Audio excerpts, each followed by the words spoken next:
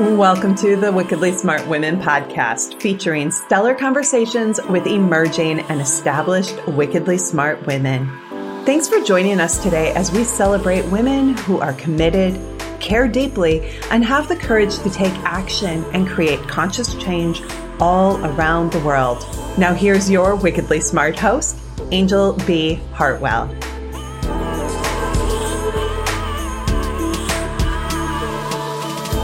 Welcome to another episode of the Wickedly Smart Women podcast, where we celebrate wickedly smart women and provide our listeners with a wealth of wisdom along with immediately actionable steps to be smarter, spunkier, and more successful in their impact and their leadership.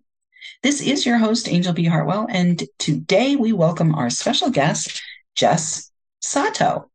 Jess is passionate about helping women globally use their unique skills, expertise, and voice to create opportunities for themselves and others. She does this by equipping and empowering female founders to grow profitable businesses by identifying their big idea and using it as their competitive advantage. Jess is a TEDx speaker coach, and over the last 4 years, she served as the speaker director for TEDx Franklin, a speaker coach for TEDx Breckenridge, and through her work has helped over 20 thought leaders step on the stage with confidence, clarity around their big idea, and a commitment to change the world. I'm so excited to have you here today, Jess. Welcome to the show. Thank you so much for having me. I'm happy to be here. Well, Jess, let's talk about this idea of unique skills, expertise, and voice. And let's talk a little bit about you. When you were a little, were there particular unique skills and talents and gifts that you're aware of today, like looking back, that you had and that you've now developed and are using in your business today? A really good question. I don't know if I would say special skills or talents, but one of the things about my childhood that I think is unique, that gave me a unique vantage point on the world and how I think about people, stemmed from growing up in Egypt. And I was about 10 years old when we moved there, and we lived there for about 4 years. And in that time, I gained a deeper appreciation for, being an American, but I also learned how powerful it is to have bridges, right? There were bridges of, people who spoke English to Arabic and Arabic to English, right? There were people who were bridging the gap of service to one another. And that has translated over time to, I think, maybe my unique skill, if you want to call it that, of really being able to connect with people easily and help them feel comfortable, at a really rapid pace. And that has served me really well over the years as a facilitator, as a coach, as a strategist, right? Really being able to build relationships. So, I think about how to facilitate or be a bridge myself because of some of those experiences. And it has shaped the way in which I choose to do business, who I choose to do business with, and even those big passion projects that are actually taking me back to Egypt. So it's, it's sort of like that one experience way back in the day has shaped a lot of things that I don't know if I had the appreciation to realize it in the moment, probably not. But now it has, I think, really, really served me well. I love that. It's interesting because I grew up in the next town over from where I am right now. And as a child, I just could not wait to get out. Right. And now I literally, almost all of my time off, I am going into my hometown. Yeah. And cultivating that gratitude and a sense of appreciation for how it shaped me. So I love that, the Egypt story. That's great, Jess. So let's talk about this idea of being a female founder. Before we got live here, you and I were having a little conversation about, you had listened to one of the episodes, and it was an episode that was talking about the kind of the invisible labor and the unpaid, uncompensated labor. as females have begun to propagate in the world of business, from my perspective, I mean, I did it to myself. I think that we have a propensity to do a lot of this unpaid, uncompensated, invisible things in our life and in our business. So let's talk about what it is like for a female founder and what are some of the things that you see that can either make or break a female founder as she's proceeding in her business dream. Oh, that's a great question. So I think, female founders are, exactly what that sounds like, women who are founding companies, typically using some passion area or some expertise that they've cultivated in some way, shape, or form. And a lot of times, I think, when it comes to this invisible work, especially in the startup stage, but I think it continues well beyond that, there is a propensity to go above and beyond, right? We think of it as over delivering because we want to be in service. And while I think maybe sometimes clients appreciate it, I think they don't realize that's what you're doing. And so there's this invisibility to that kind of work that ultimately ends up impacting, I think negatively impacting your energy, your time, and let's be honest, the money, right? Because your time is the most valuable thing you've got. So I think there's that piece to it. I think the other part of that is, and I'd have to think about this a little bit more, but I think there's something to the way in which we set our prices that speaks to not necessarily the invisibility of the work, but the being a little bit scared or worried about what people think. And so because of that, we end up doing exactly what I just said, over delivering and undercharging. And so it's this really bad cycle that we get into that is really hard to get out of. I mean, myself included, almost every business owner I know who is a woman is significantly undercharging for the work that she does when compared to her male counterparts. And over time, this is the kind of thing that either leads us to burnout, right? Because we're doing too much. We're not getting compensated. We can't hire the people we need in order to do the actual work and take some of those burdens off of us. Or it runs us out of business, quite honestly, because again, where's the boundaries around all of that? So, invisible work to me is a real challenge, but it's rooted in a sense of scarcity, a sense of people pleasing, a desire to, really look good. And that's, I think, over time becomes really, really problematic. No, I don't disagree with you at all. And what's interesting is when you talked initially here about over delivering, you said because we want to be in service, there's this idea that if we overgive, that's in service. And really what I'm hearing you say, Jess, and I will affirm it, is over delivering is ultimately not in service to anyone. Right. Because if your business goes out of business or you burn out, it's certainly not in service to your clients. And so let's talk about the communication piece, because one of the things that I've discovered, and communication for you is a big piece of what you do, helping your founders to really not just get their big idea, but communicate it in a way that's compelling and hopefully cash flowing, right? What I have found is first I have to communicate to myself, right? Yeah. Oops, I think I'm squishing here, or I see myself in this pattern of wanting to please or, squeezing my pricing a little bit, I don't do that anymore at all, but I did at one point.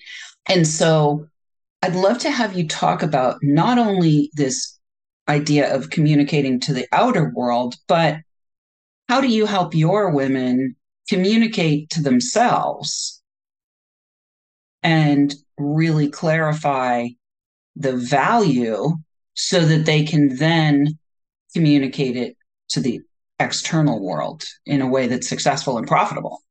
Yeah, great question. So one of the things I talk about a lot, this comes from the whole idea of TEDx, right? Or TED, this big idea. And I think there's this belief that, and this is not just among women, but I do think, again, sort of like what we've already been talking about, it affects women this way, where we tend to minimize our ideas. We think, oh, my idea isn't big enough, or who am I to be talking about fill in the blank, right? And so a lot of the work I do is around helping people figure out what their big idea is, right? Because it's usually pretty muddled and it's hard to articulate. So we figure out what is the big idea, and then we talk about why are they uniquely qualified to talk about it. And this goes back to not just, your academic or professional experience, but in many cases, our lived experience. And when we can kind of get out in front of, this qualification idea, that's where I think we start to see some of those shifts in how people think and feel about their idea, how they think and feel about their ability to communicate the idea, and why they are, like I said, uniquely qualified to do that. And then from there, it becomes much easier to get the idea out in the world, right? Because now we've done the hard work of excavating and polishing it up so that it's concise, it's articulate, it's, meaningful and purposeful. And then why you should be the one talking about it. That, to me, I think that affirming behavior of really trying to understand what is it that I bring to the table and why is this important? I think that's the other piece. Why is this an important message right now? If you look at, the TEDx stage, for example, a lot of the applications that people go through ask sort of those 3 or 4 questions. What's your big idea? Why you? And why is it relevant right now? And if you can answer those 3 questions for yourself, right? This is not about an application. This is not about a stage. This is just when we can answer those things about our thoughts and our deep beliefs, then it becomes much easier to put it out into the world, to then begin to use it as part of our competitive advantage, to weave it into the business strategy and so on and so forth. So, a lot of that work starts with you going deep and figuring out, what do I really believe about fill in the blank topic? Right. Beautiful. We're already at the break. It's amazing. You can always tell you're with a great communicator because it feels like time has expanded, and then you look at the clock and you're like, oh, we're already at the break. So we are going to take a quick break, and Wickedly Smart Women, we could use your help. If you are enjoying the show, please consider joining our community, making a donation at www.wickedlysmartwomen.com, and sharing with your lovely lady friends who you think might benefit from our content. Help a gal out and let your sisters, mothers, daughters, friends, and colleagues know about the show so that we can serve them too. I am really excited to let you know that we have been selected as a finalist in the Sonic Bloom Awards, which is a brand new award thing that has come out from the She Podcasts community. And we just found out that we have been selected as a finalist. We won't know until several months from now whether we won, but we are celebrating. Let me ring my bell. That we were selected as a finalist, that the show was selected as a finalist. And I want to thank all of our listeners and, of course, our guests who make our show so wonderful. But mostly our listeners who are downloading, rating, and reviewing. We are welcoming thousands and thousands of downloads from all over the world. And I want to shout out this week to our listeners in Bhutan, Bermuda, and we're doing B's, Bulgaria. And we will be right back with Jess Sato.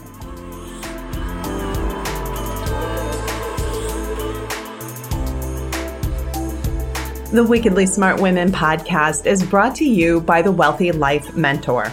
Women, are you on the edge knowing that life is calling you to make a change?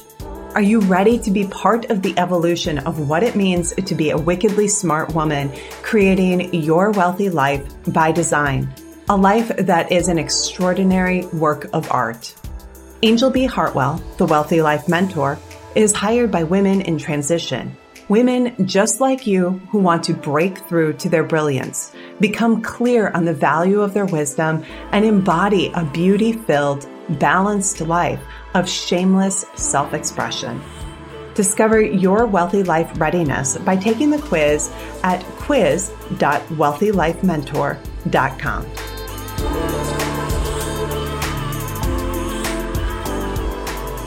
And we are back with Jess Sato. You can find out more about her at jessicasato.com. We will have that information for you in the show notes. And so before we went to the break, Jess, we were talking about this idea of, affirming the big idea. And most of these big ideas, I would assume, come because it is part of this female founder's purpose. So let's talk a little bit about purpose and what our listeners can find at jessicasato.com relative to this purpose idea. Yeah, great. So one of the things that I have found, I've been an entrepreneur now for 12, 13 years. And the reasons that we start our businesses in the early days are great reasons usually. But the longer you're in this process, the more those ideas start to get fully baked. They shift and they realign based on what you're doing at any given time. And I found that along the way, more often than not, we sort of lose the plot because we're stuck in the grind. We're doing all the hard work to build the business.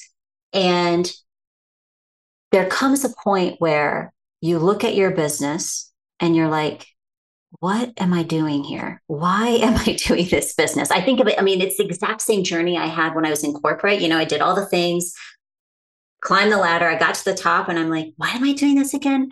And I think the same happens in business. And so a big part of the work is going back and figuring out, why do I want to build this business? Like, what is the actual impact that I want to make in the world? And I use the word world loosely. It doesn't have to be big global world. It could be your local community. But why are we doing the work? What is the impact that we really want to make? And when you dig into that question, it becomes very clear that there's usually some deeper purpose behind all of the effort that we're doing. So for some people, it could be, they have a cause in particular that they care about. For others, it could be, really wanting to create more freedom in whatever way, shape, or form that takes for themselves and for their families. There's just a plethora of reasons, but there's always something, and it morphs and changes over time.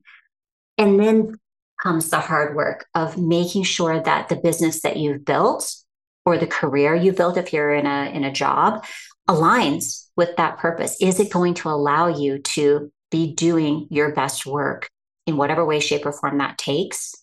And so the work I do a lot of times is, like I said, digging into, what is that big idea? What's the purpose, the passion behind everything? And then using that as the foundation, building all the elements into the business so that when you begin to take action, it now feels deeply, deeply aligned.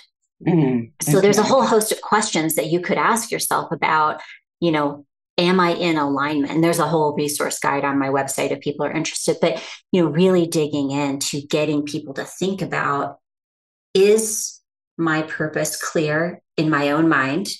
How am I talking about that? And using that as part of my competitive advantage, right? Because people want to understand who you are as a leader. They want to understand what the business is all about.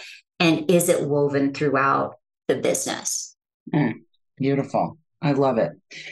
So, one of the things I'm going to just bring us back to, which we talked about before we went to the break, is the purpose of a business is to be profitable. Absolutely. That is the purpose of a business. And yes, we can also utilize our business as a tool for social and, collective impact. Yep. However, it is also the purpose of the business is to be profitable. One of the things I like to say is, whenever I'm out speaking, right? And we use speaking, whether it's a TEDx talk or something else, podcast interviews, etc. When I'm out speaking, my speaking serves my business. Yep. My business serves my life. Yep. And my life serves my purpose. Absolutely. So I would imagine, considering you've done a lot of work with TED and helping people to get prepared for a TEDx, that there may be people who show up on your doorstep who are like hot on fire to do a TED talk, but they don't even have a business yet. And so tell us, are those your people, or, do you help those people in some other way or refer them out? Because I can guarantee you there are people out there, possibly even listening, that are saying, TED talk, I have to do a TED talk, right? And Yeah. they don't even know the first thing about making a sale. Yeah. So can we talk about like who are the best people for you to work with, Jess? Yeah. So one thing before I answer that, I just want to honor what you said about, the purpose of a business is about profitability. And at the same time, there is a deep calling by consumers to be, purposeful, to have really positive impact on people, to be really intentional about how we engage with the planet. And so it's becoming, you may have heard the term quadruple bottom line. I mean, it's really becoming more than just about profit, but you cannot run a business that isn't profitable. And I think we always have to go back to that. Like, we need to balance these other initiatives, people, planet, purpose, with the profitability. And the further you get down the line, the more sustainable it becomes. It's easier to incorporate these other pieces. So I just wanted to say that right off the get-go. Yeah. As for TEDx, so I believe that the TEDx stage is for everyone. The people I tend to work with, though, are often entrepreneurs or thought leaders in their particular field. So maybe they aren't, maybe they don't have a business of their own, but they are out there really leading the charge, whether that's from an academic perspective, could be from a professional capacity in whatever field they happen to be in. One of the things that's unique about the TEDx stage that's not like any others is that it's a non-commercial platform. So you can't sell anything.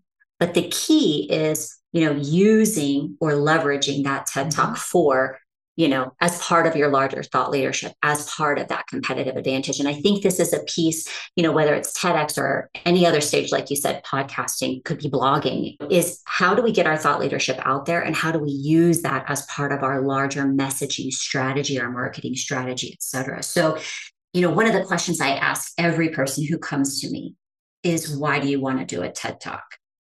There are some people, and I've had clients like this, who they're like, it's just on my bucket list and I really want to talk. I really had this idea and I want to share it. And I'm like, okay, let's do it. Right. I'm more power to you. I'd love to help you use your voice, because I do believe that really positive things come when we are bold and courageous and put those big ideas out in the world.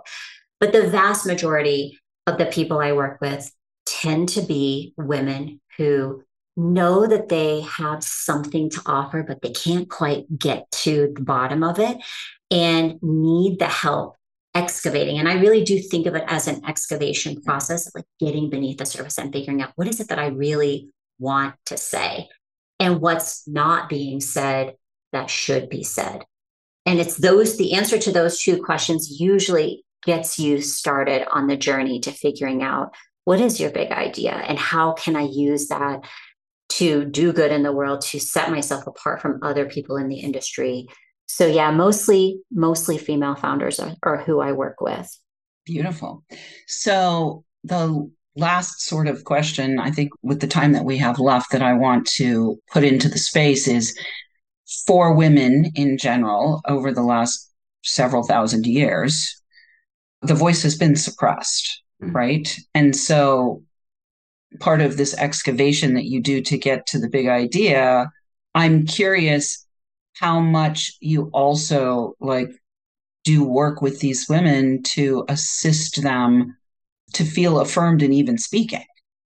Yeah, we do talk about that a fair bit, right? That gets to some of that courageousness about putting your idea out there, right? Because we live in a society that is actively suppressing women's voices in many different ways.